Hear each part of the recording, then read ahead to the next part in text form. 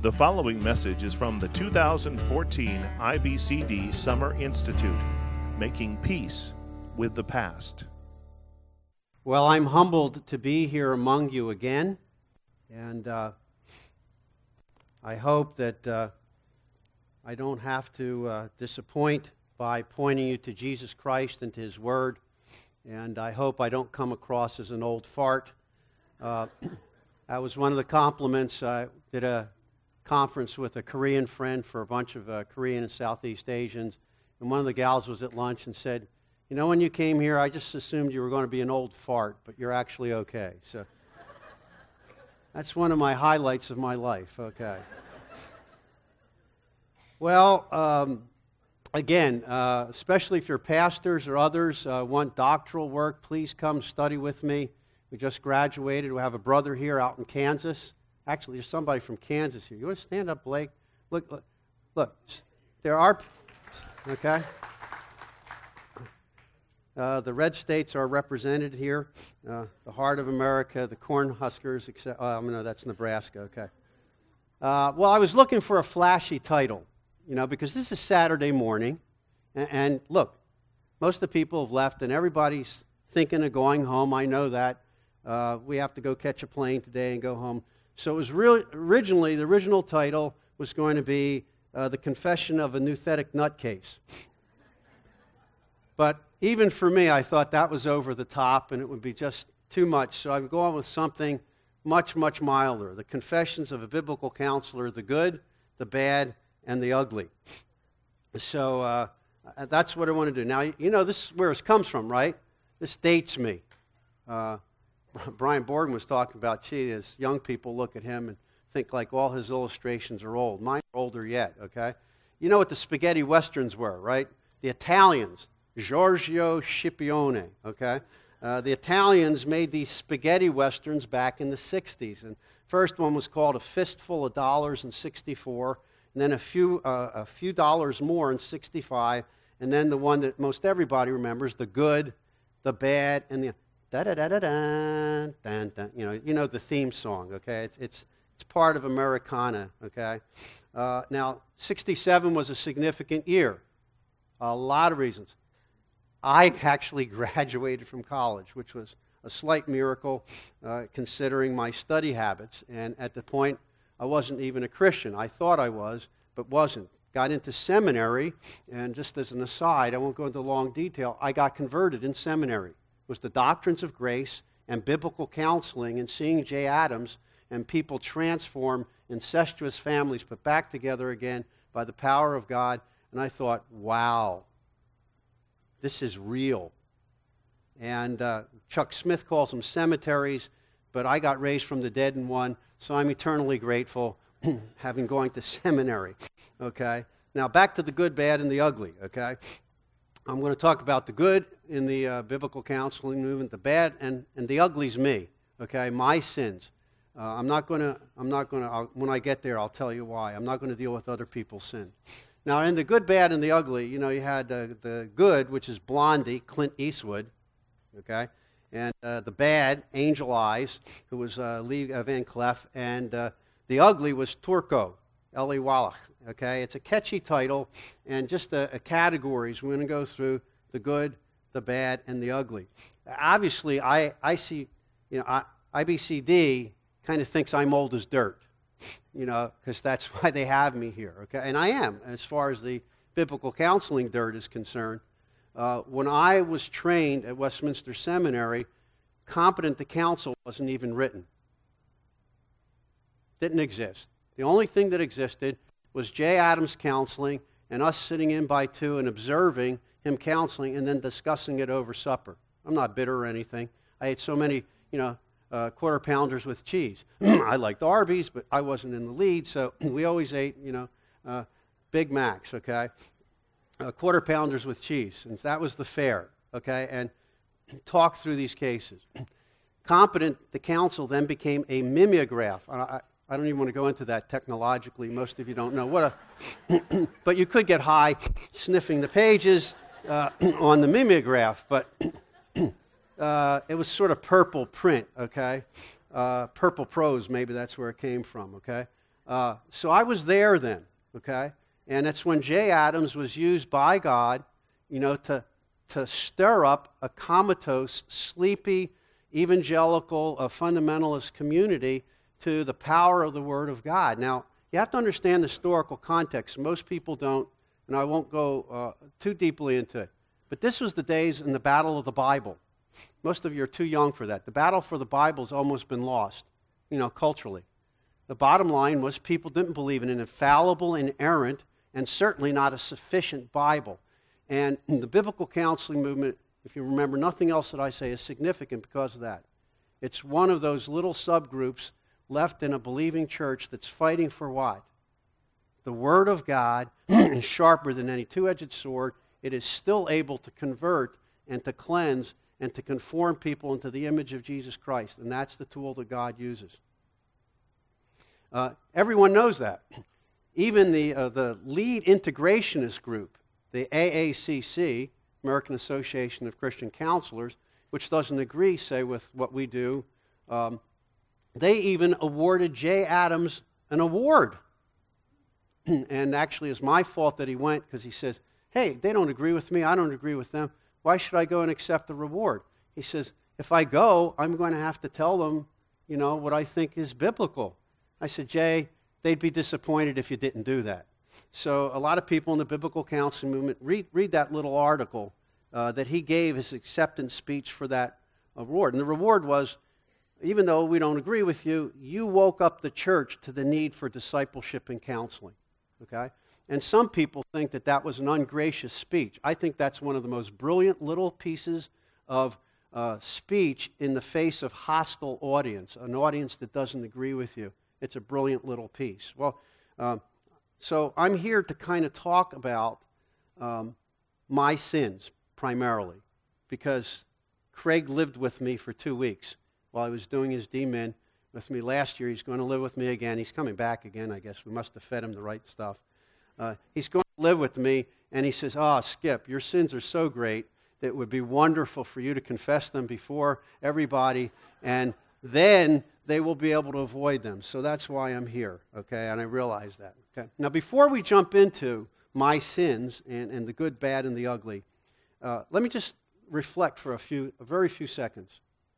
Is it important to remember history? Is it important to remember history? Okay, is this just a nice exercise for a pre-demented, my mom died of Alzheimer's, so I think that's the way I'm going to go. I've got all other physical problems, so probably I'll get Alzheimer's too. But the bottom line is this just an exercise for a pre-demented old man to kind of reflect back like the two guys, in the Muppets? Okay. No, I don't think so. But think about this. And most of you are old enough. I mean, a lot of you are young, but some of us are older. Look, for most Americans, most postmodern Americans, right? 5 years ago is ancient history, right? If you're a 19-year-old, you can't even relate to 13-year-olds anymore, because of the culture turns things over so quickly. And so everything, ancient history is bonanza, or Star Wars. I mean, that's ancient history, We're up with it is important, okay? There was a Spanish philosopher, Jorge Agustin Ruiz de Santillana y Boros, okay? Pardon the Spanish speakers if I didn't get it right. He said this: those who cannot remember the past are condemned to repeat it.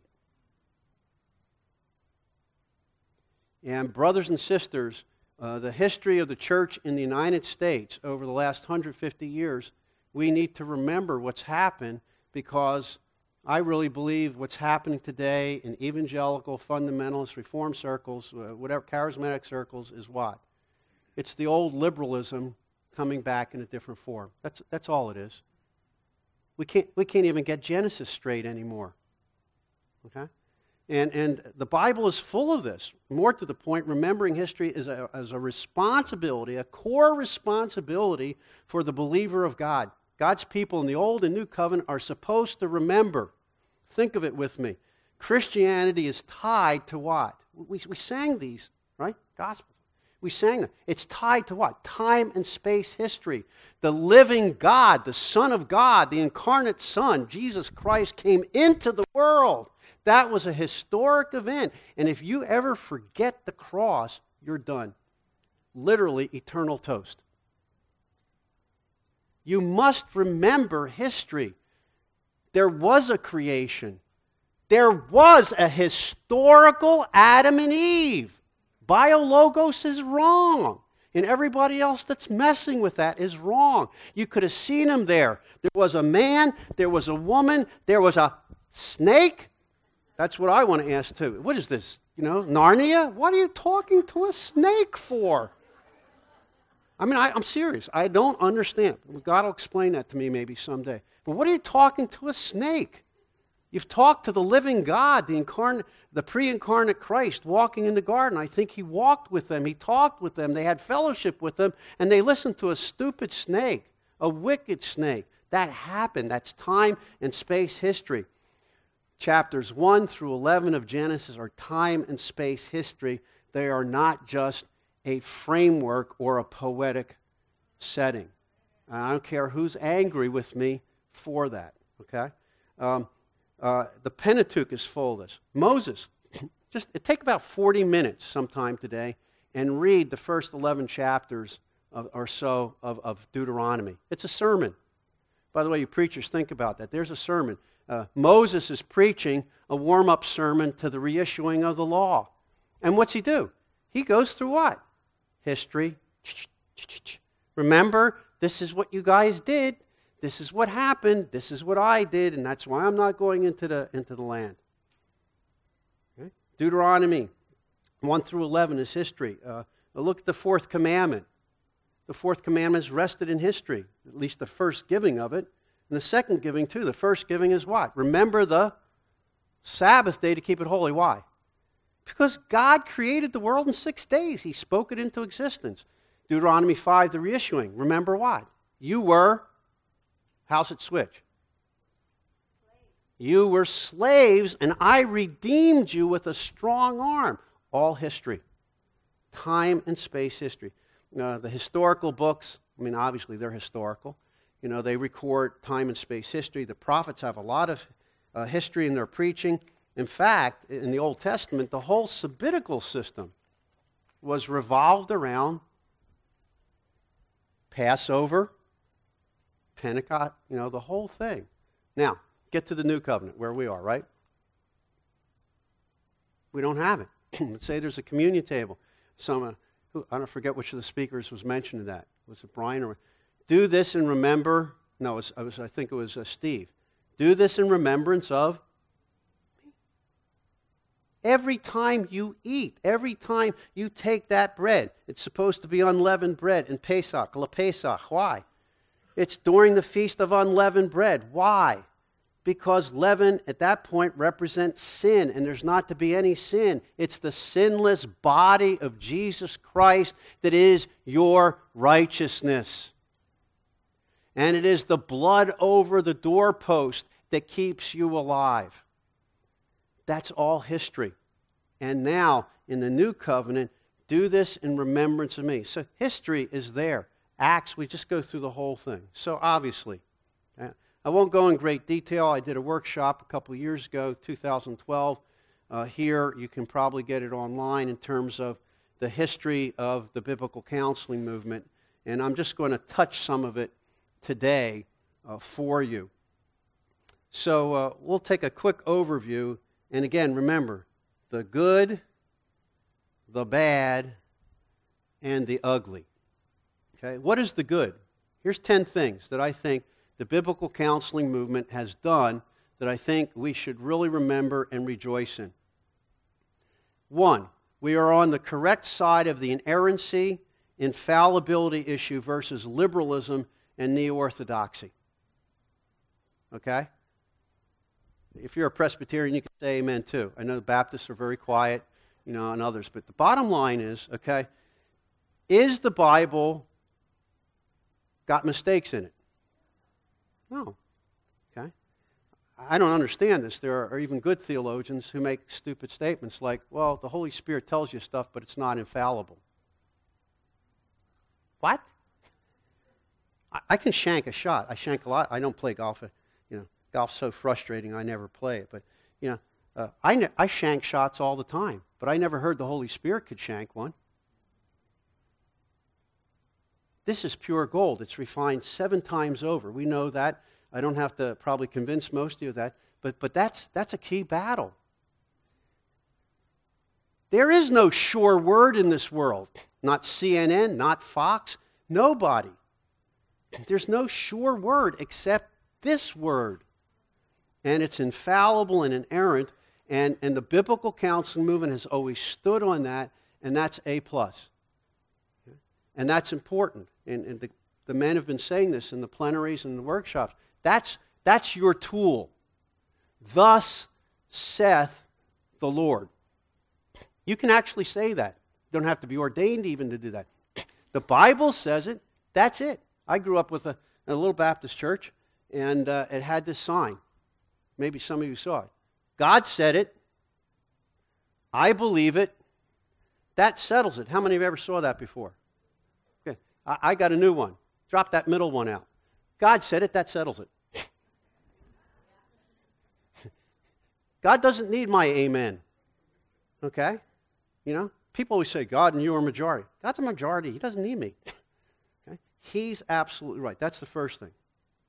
The second good point, the good in the biblical counseling movement is that the Bible always has absolute authority over general revelation and what some people call common grace or general benevolence, a thing that people can learn. Okay? Non-Christians learn things. They get people to the moon and back, but they never get people to Jesus and back. They can calculate how to fix your car, but they can't fix your heart. And so a lot of times people have accused the biblical counseling movement of being, just a biblicist and sticking your head in the ground. That's not true. But the point of the matter is the biblical counseling movement has always been smart, street smart, to say, God knows everything and the rest of us don't. And there's a big difference between the two of those. And if we're going to have one as apples, the others are oranges. And God's apples always beat our oranges. Okay? Because the Bible is infallible and inerrant, and its authority is even over all this other stuff, right? Why? Because we can make mistakes, right?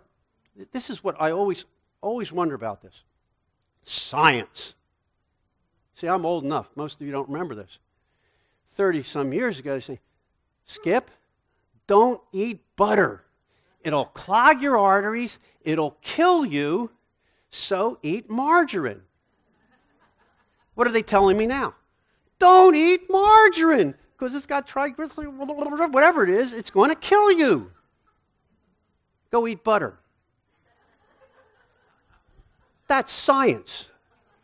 Now, I'm grateful for it. I have 2 lens implants because of my asthma, taking prednisone through the years. I'm on prednisone now, or probably wouldn't have made it through these 2 weeks. But I got in my 40s. Doctor, I said, I think I have cataracts. He says, you're too young. He looks at my eyes. He says, you have cataracts. I almost said, Doc, I know. I look through them. So I'm very grateful, for science and medicine. But the bottom line is, it's not on the same level. It's not. Science is always cumulative and tentative. I'll give you another quick example, and you know this one. Just watch your TV ads. Cymbalta. Yeah? And then by the time you go through all the things that Cymbalta can do to you, you go, God, kill me with the disease. Please, I think the cure is worse than and some of us go through that, right? We're grateful. We're grateful, but I had a brother-in-law. He went through stomach cancer, and he went through all the operations, still died. Okay? And all the treatments. We love science, but it's not infallible. Third thing, the sufficiency and superiority are the scripture verses, and this is not to be mean to anybody, but Roman Catholics, cults, and extreme, radical charismatics. What is Think about this, and I don't know, Ermi, you can tell me if I'm right on this, because you teach theology as well in Borgman. What's the definition of a cult? The Bible plus some other, supposed authority and continuing revelation. Isn't that Mormonism? Isn't that Jehovah's Witnesses? Isn't that the Roman Catholic Church, with the Pope, and council? And in the biblical counseling movement, to be honest, the biblical counseling movement is utterly Protestant in the good sense. What did the Protestant Reformation say? Scripture alone, Christ alone, by grace alone, through faith alone. Hallelujah! That's the gospel. And that's what the biblical counsel movement is standing on, and everybody else is really fudging. Really it is. Today in evangelical circles, it's the Bible plus science or psychology or something else plus radical, somebody told me to marry you or whatever. Hey, God didn't tell me, so I'm sorry. You're not Lord of my life. You see, that the biblical counseling movement, let's face it, it's kind of dull, stodgy in the sense of, this is it. This is it. And talk about being David's in the midst of a scared church. We're going, God killed the bear. God killed the lion with this word. He'll kill the giants out there today. It's the word of God, okay? Fourth thing that I think is always good. This is a little more minor, but the biblical counseling movement has always emphasized whole families. I can't ever remember a day with Jay Adams or John Bettler or the others counseling early on that they didn't try to get everybody in the room. And people think that's radical, family systems therapy or whatever, but we've always been dealing with families, and I think that's a strong point in the biblical counseling movement. A fifth thing, valid, genuine biblical ecumenacy. In other words, we do have Bible churches and Baptists and Presbyterians and others working together. For why? Because we know that we're rare birds, and if we don't stick together, we're going to hang separately. As a non-Christian once said, I think it was Franklin said, we'll either hang together or we'll hang separately. As they face the Brits, trying to force their will on them. I think that this is so. I got criticized once. I just tell you an aside story. Oh, Scipione, you're really not reformed. I said, why? Well, I'm not reformed. Well, look where you go. I said, well, yeah, I know you think I'm obnoxious, and I am, but isn't it interesting? I can walk into some Pentecostal churches, Baptist churches, dispensational churches, everything else, and I just teach the Word of God, and it flies. Well, that just proves that you're really... Okay? And that's really been the genius of the movement. It's really brought people together, even though we disagree. We pray together, we work together. And so I think that's been a strength. Another one, valid every member ministry versus professionalism. And I think that's a big one. I preached once the forgotten omnis of the Reformation at a Reformation service. Everybody talks about the five solas, but there's the all. All are prophet, priests, and kings. All have a calling from God. And I think the biblical counseling movement has really helped the church say, and a lot of you are not ordained, nor should be. But the bottom line is you have gifts for ministry, and they ought to be. And that's the beauty of the care and discipleship of trying to perk this down and say, we've said this for years and years and years. Everybody should be able to help everybody else, at least to some level. But where is it? And let's face it. In some circles, and I won't even mention them because I'll get in trouble, okay? We are really more Roman Catholic than Protestant because all grace flows through the pastor, right? Can I be honest? If you're in the hospital and pastor doesn't come and visit you, you feel like you've been ripped off, right? No, come on, that's the truth. My first congregation, I had to admit that there were probably 20 people that they'd rather see than me in the hospital, because I was kind of like, repent and believe, God, trust God, and you have all the, you know them, there's these wonderful old ladies and saints in the church that they come, and you're just so happy because they're there, right? You know people like that. You go to church, and you just, I hope they come up, and they will. They come up, and they love on you, and you're just so happy to be there. There's the pastor. Uh-oh. Yeah. But most evangelical churches really work like that. And then we get a hierarchy of staff. I'm not against staff or whatever, but you see my point? The biblical counsel movement says each one of you is a prophet, priest, and king, and you can take the word of God and you can minister to others. A parent to a child to a parent. This is every member ministry at the best. And I say this not because I've been paid to say this, but I think get me out of the way and things have started to grow. Okay? Craig is really getting this to where people have much more practical tools. Jim said it years ago, Skip, your stuff's good, but most people won't go through all this. We'll never get them certified. So let's change the process, and it's been changing ever since, and now it's accessible to you, and that, I think, has been a benefit for us.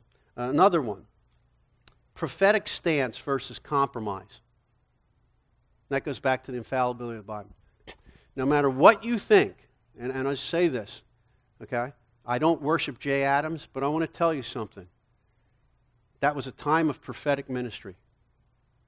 I want to tell you something. The church was dying and did not believe the Bible, and it was prophetic, and it's been prophetic to this day. We stand as watchmen, watchmen on the wall, saying, look at the dangers that are coming. The Bible and the Holy Spirit, the church are sufficient. We have to depend on God's resources, not on man's resources. And I think that that's one of the blessings of the biblical counseling movement, that we're really saying, maybe not always gracious, especially me, not as graciously as we should, but look, you're compromising. You're compromising. It's Jesus plus something else. And let's be honest. The evangelical church believes that. It's Jesus plus medicine. I'm not against medicine, but it's Jesus plus medicine, or Jesus plus a psychologist. We really don't believe in the resurrection power of God. Okay? We really don't believe that. Now, again, that resurrection power isn't always boom, over a period of time, progressive sanctification. But the prophetic stance versus compromise in an age of drift. And beloved, you young people especially are experiencing it. Unless God pours out revival on this nation will die. The world's changing. As an example, pick on someone else, because I'm going to go to Europe. There's not going to be a Spain anymore, or an Italy, or a France, or a Portugal. Now, again, I'm not a racist in any way, shape, or form. But the point is, people can't continue unless they reproduce. People are not being fruitful and multiplying. So what the Muslims could not do by going through Africa and then coming up, Charles the Hammer pushes them out. What they couldn't do in Vienna, they're going to do by procreation. Because they're moving into the European countries, they're having 6 to 8 kids, they want to have Sharia law. And that's not something that we should be indifferent. Can't do it by law, can't do it by swords, it's got to be the gospel. But I want to tell you right now, if you think it's okay to live under Sharia law, you haven't been around the world. And the feminists can complain all they want bitterly, but the bottom line is it's way better in America than a lot of other places, and that's because of the gospel. It is the gospel that have elevated women, not other things. Anyway, I need to move on. Another one, exegetical and application-oriented as opposed to ivory tower. That's one of the strengths of the biblical, and I think you've seen it here. This stuff's usable, isn't it? You think, hey, this will fly. I can actually use this. And that's a strength of the biblical counseling movement. Now, again, think about this. Competent counsel is a mimeograph. That's all. Look at the table back there.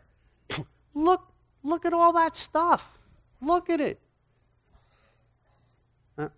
Some people can write. I can't, so others write, okay? But, Jim writes, okay? Elise writes. Adams writes. Max, Irick. You've got Peace.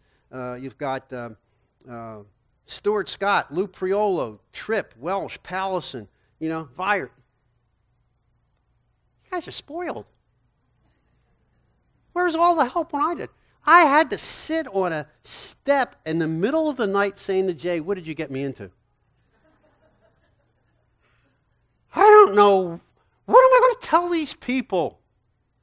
I'm just a new Christian. I hardly even know my Bible.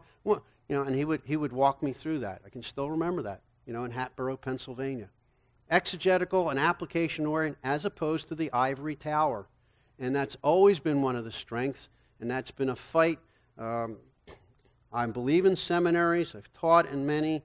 But boy, oh boy, the biblical counseling movement puts the rubber where the road is, okay? So remember that. Impact on institutions, churches. Westminster, Philly, here in California, the Master's College and Seminary, SBC, Southern, Southeastern, Southwestern, Midwestern Baptist, some small micro Presbyterian seminaries that I teach at, okay? Microbrews. It's all over the place. Little guys, big guys, and everybody in between. Most people have never heard of RPTS where I teach or Greenville where I taught, but they've heard of the Masters. They've heard of the God's moving, and that's a tremendous thing. That's a tremendous thing, okay? And again, as I mentioned, these bodies of work. Well, that's the good, okay? All those things, and I can mention many more, okay? Many more. And I will tell you, the fellowship has been great in the biblical counseling movement. I've often said this.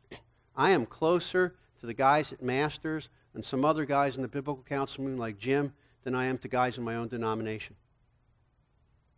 Because we are thinking along the same lines. Okay, that's the good. What's the bad? Real quickly, fewer, okay, because I got to get to my sins before I leave, okay? The bad, too great an emphasis on individual responsibility, I think, to the neglect of the interface of the individual with the family, church, and state. Now, we haven't totally ignored that because we get families in, we work with them. Now we're working with pastors. But these whole other, it's not just individual or families. Okay, and that's the blessing, again, of care and discipleship. It's making it accessible to other churches. But, I have seen this again and again. Somebody becomes very biblical. I can mention names, and I won't.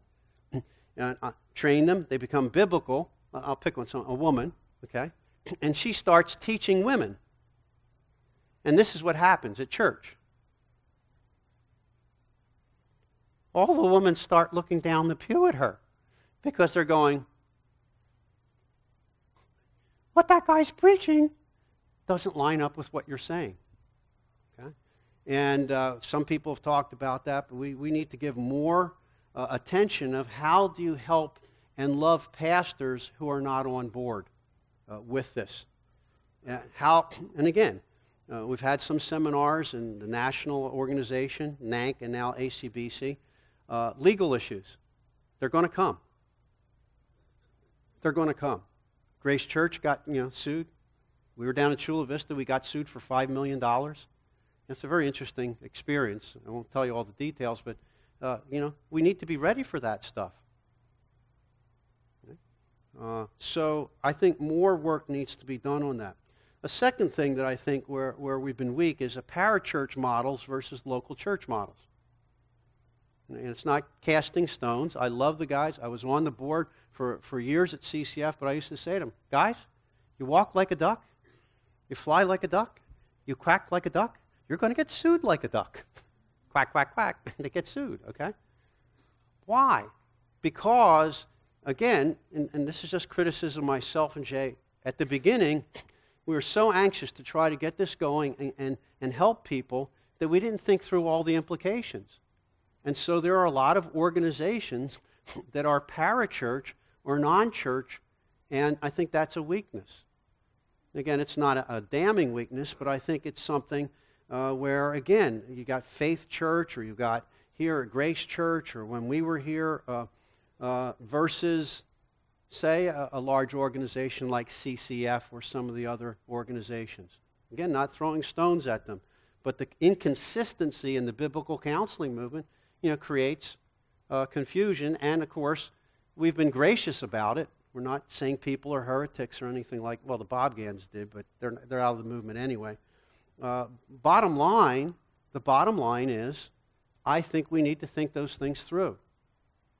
Is this a ministry of the Word, or is it a professional medical model? See, that it's not just the content, it's the delivery system. And I think that's very, very significant. That's a weakness at times. A third one is, again, the professional medical model versus the pastoral model. A fourth one, and I don't want to spend a long time on this, but I just bare my heart to you. We made a mistake, in my opinion, at the beginning, by being weak theologically. I can tell you the history, I won't go into details. We took the National Associations of Evangelicals' statement of faith for the biblical counseling movement. It's too minimal. As my wife has taught me through the years to say, in my not-so-humble opinion, that is a document that even a Roman Catholic could possibly sign. And so even justification isn't clear. And it's been good in the sense of helping us to cooperate, but on the other hand, it's created problems. It's created problems of, okay, if you're a good counselor, but you go to a church that is liberal, what do? You're a good counselor, but do we want you to sit under that guy or gal's preaching? See, so there are issues, and that's, I think, the minimal doctrinal standards as opposed to rigorous confessional standards. And you don't have to have my confession, but, I really will hope that somebody out here who's a budding theologian will write a confession of faith for biblical counseling. Like the 1689 or the Westminster. Somebody got standards to be able to say, okay, sorry, we don't hate you, but you got to hold to this. Because if you don't hold to this, and all of you have that, right? In your church. You have minimal standards in your church. So if someone doesn't adhere to them, you can't be a member. So we need to think that through. One or two more. The exaltation of every member ministry, I said that was a strength, to the neglect of ordained officers and their authority. See, it goes both ways. I think there has been such an emphasis at times of everybody can minister that there's a lack of respect for the ordained office. And I'm not talking about Episcopalian versus Presbyterian versus... I'm just saying, ordained officers, they have authority. Can I get an amen, at least from a pastor? and this becomes a problem. And of course, people thought Jay was schizophrenic. He says, well, everybody can counsel, but the pastor is God's professional. Well, what's the problem with that? There are shepherds. And I think you can see it. You get a Brian Borgman or someone that's preaching all the time, and there's a, not to pick on you, brother, but, there's a richness to his presentation and his teaching, and yeah, women can help women, but boy, oh boy, the pastor's not chump change. He really isn't. And that's probably what you pay him. Most pastors get paid chump change. Okay. Actually, when you work for a Christian organization, I figured the way it works is they take the tithe out before they give it to you. Especially if you're working at a Christian school, okay? So praise God, they're getting ramped up to pay our dear brother Craig so he can live, on his own, okay? One or two more again. Independency versus mutual accountability. And again, I won't go into other people's sins, but the bottom line is this. As much, and I've often said this, and this is true for any church, but the biblical counseling movement as well, we really are not that good at solving our own problems.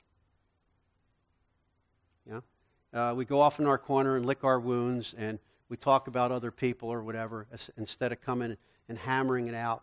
I just think that there's been overcorrection and isolation, okay? And I can use myself as an example. At times, somebody will criticize me or say, you're not doing this. I used to have this over here when I taught at the seminary. I'd weep after class, sometimes in class, and go, you just said to me, I'm not preaching Christ. if what I just did for an hour wasn't presenting Christ in his fullness, not only should I not be teaching, I shouldn't even be ordained. Now, what happens when that criticism comes?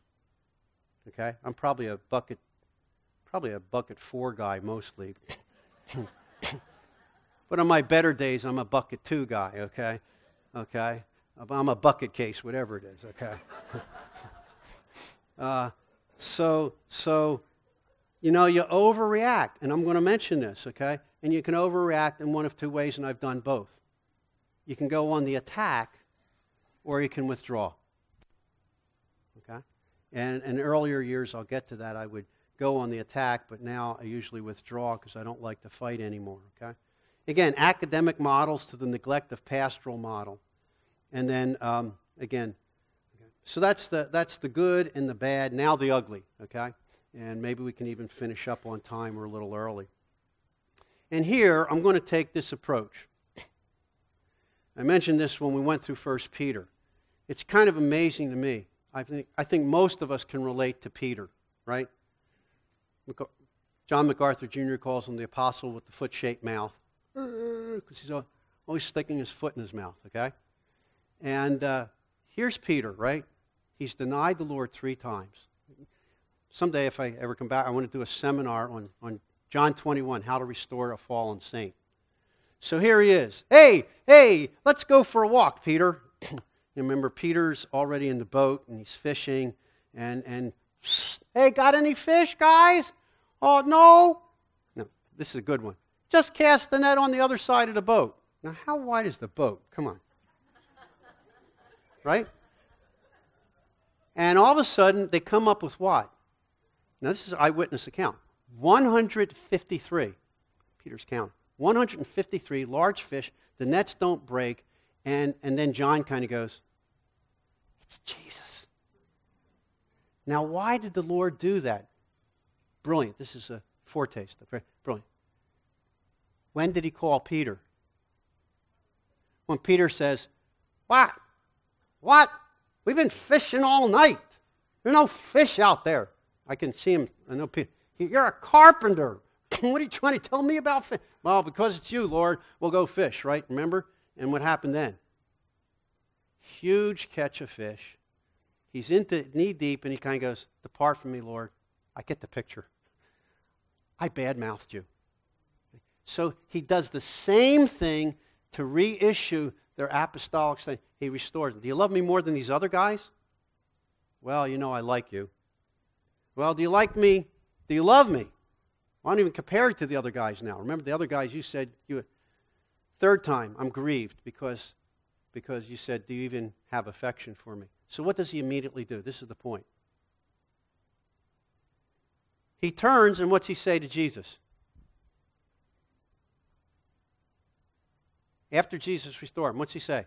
He says, by the way, you're going to get your martyrdom. Remember Johnson? When you were young, you dress yourself. I must still be young. I can dress myself at least. Okay? You're going to put your arms out. Somebody's going to dress you and take you where you don't want to go. Signifying what kind of death he was going to glorify God by. And then immediately when Peter turns around, he says, what about John? It's a good thing the Lord's the Lord, because I would have smacked him. Peter, mind your own suffering. And I'm taking that tact. I'm not going to talk about every other people's sin, my sins. What can you learn from me? Okay? Scipione teaching methodology. Avoid these sins, you'll be ahead of the curve. Okay? First of all, obviously, it's anyone that knows me, not as gentle as I should be. 2 Timothy 2:22. The man of God must be what? Gentle, able to exhort those who contradict, so God might grant them the gift of repentance unto life. Big mistake. When I went to my first pastorate, I would have died for those people. I love those people, but they didn't know that. Why? Because I wasn't gentle. 1 Thessalonians 5:14. Admonish the unruly, encourage the faint-hearted, help the weak, be gentle with everyone. Okay? And I told you in the panel yesterday, there's been times when I've had to say to people, You wanted to fight, I gave it to you. I didn't do it in a very godly way. Not as gentle or kind. Fighting for the truth. And no one will know how hard it was in those early days to fight for the truth. People thought we were madmen. Literally, we thought we were madmen. And a friend had to teach me recently. It's a great saying. Write it down. Skip. Remember, a question probes the conscience. An accusation hardens the will. There have been too many times. Well, I've been accurate. It's an accusation. But no time for the person to process. The second thing that you have to learn from me, don't sacrifice your family. Taught against it, said it's wrong, but did it. I exposed my family. I'll tell you, when I got converted, I believed that anybody could be converted. I still do. And we've had people out of mental institutions, people out of jail. You name it, we've had them live with us. And so those people not only stole from us, probably molested kids. I'm here to say, in your sincerity to serve Christ, don't be stupid. Because God does not always protect you from your own stupidity. Doesn't matter that it was sincere. I exposed my dear wife and my kids to things that they should not be exposed to. Guys with loaded revolvers that were going to blow people away. People who are just off the wall. Okay. Third, priorities. We all know this and say this, but there are times when you can put the ministry above Christ.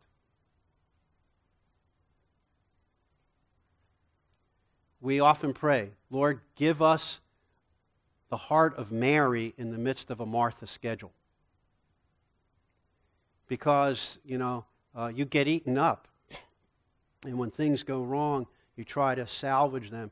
And, of course, the priorities, we know them, is the Lord first, family second, church third. But to guard that, please guard that. A fourth thing that you can learn, and I think this is very subtle, and it's been subtle in my life, or maybe not so subtle. Sometimes we can put the second table over the first table of the law. What's the first great commandment? Love God with all that you have and your neighbor as yourself. And sometimes I think I have fallen into, and maybe you fall into, being a Christian humanist, where we so want to help people, we so desire to see them have what we have, that we really neglect the Lord. And the bottom line is, I think the Lord gave it for that purpose, and the Lord nailed it when He summarized the law. God comes first, then other people, then yourself. Joy, Jesus, others, and you. You've heard that little acronym. It's true. You've got to keep your priorities straight. God first, and when we become problem-centered instead of Christ-centered, or I should even say triune God-centered, Father, Son, and Holy Spirit, we get oriented toward the problem and the person, and then we are dangerous of being the Savior. See, it's nice to be a priest, because people come to you. Be honest, right? Aren't some of our perks? Oh, you're so loving. Okay? The bottom line, okay? Prayer. If you remember nothing else, remember this one, prayer. This is the basis of everything. I've structured my life around prayer. I still do that, but I don't pray enough. I've allowed other things to get in the way of falling on my face before the living God and crying out to Him. And no wonder I don't have as much fruit as I could. I need to be more like Jacob. I won't let you go until you bless me. So I limp the rest of my life. So what? I have God's blessing. I'm Israel now. I've wrestled with God and prevailed. And I cannot say strongly enough, prayer. And we all say it, but that's also, maybe this goes back up in the bad. I haven't heard a lot of seminars on prayer, even at biblical counseling conferences. It's a much neglected subject and practice. Okay, very quickly. And for me, too easily discouraged. I need a cartoon dream. You can't walk around with your head in your navel.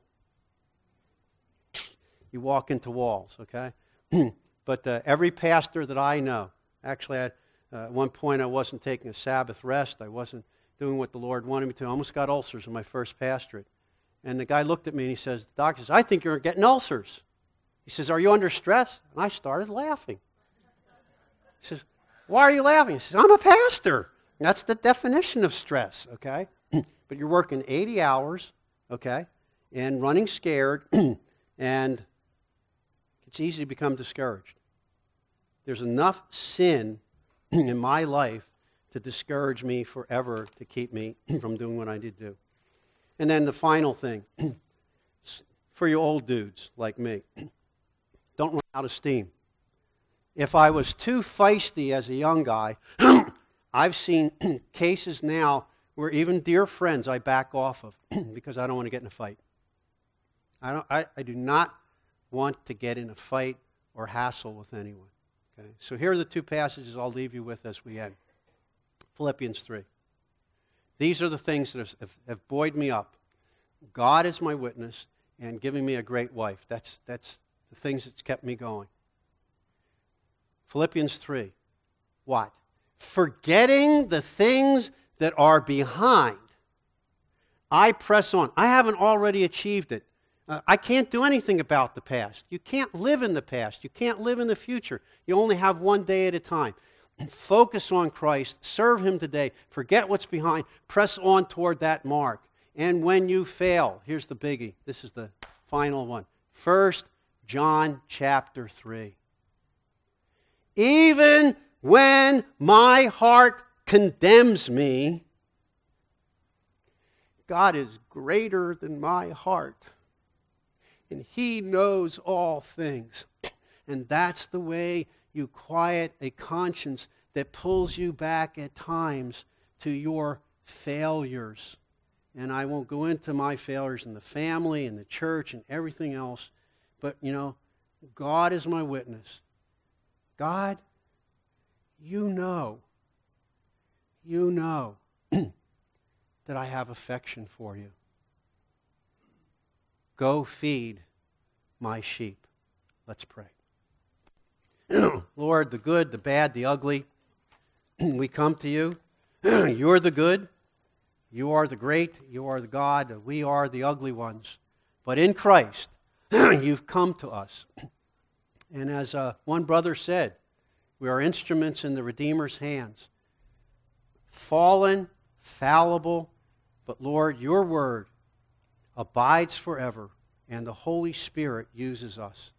So Lord, we're humbled to be before you and pray, use us as you will, but please, Lord, glorify yourself through us. We pray in Christ's name. Amen. Copyright 2014, IBCD, all rights reserved. More free resources are available at www.ibcd.org.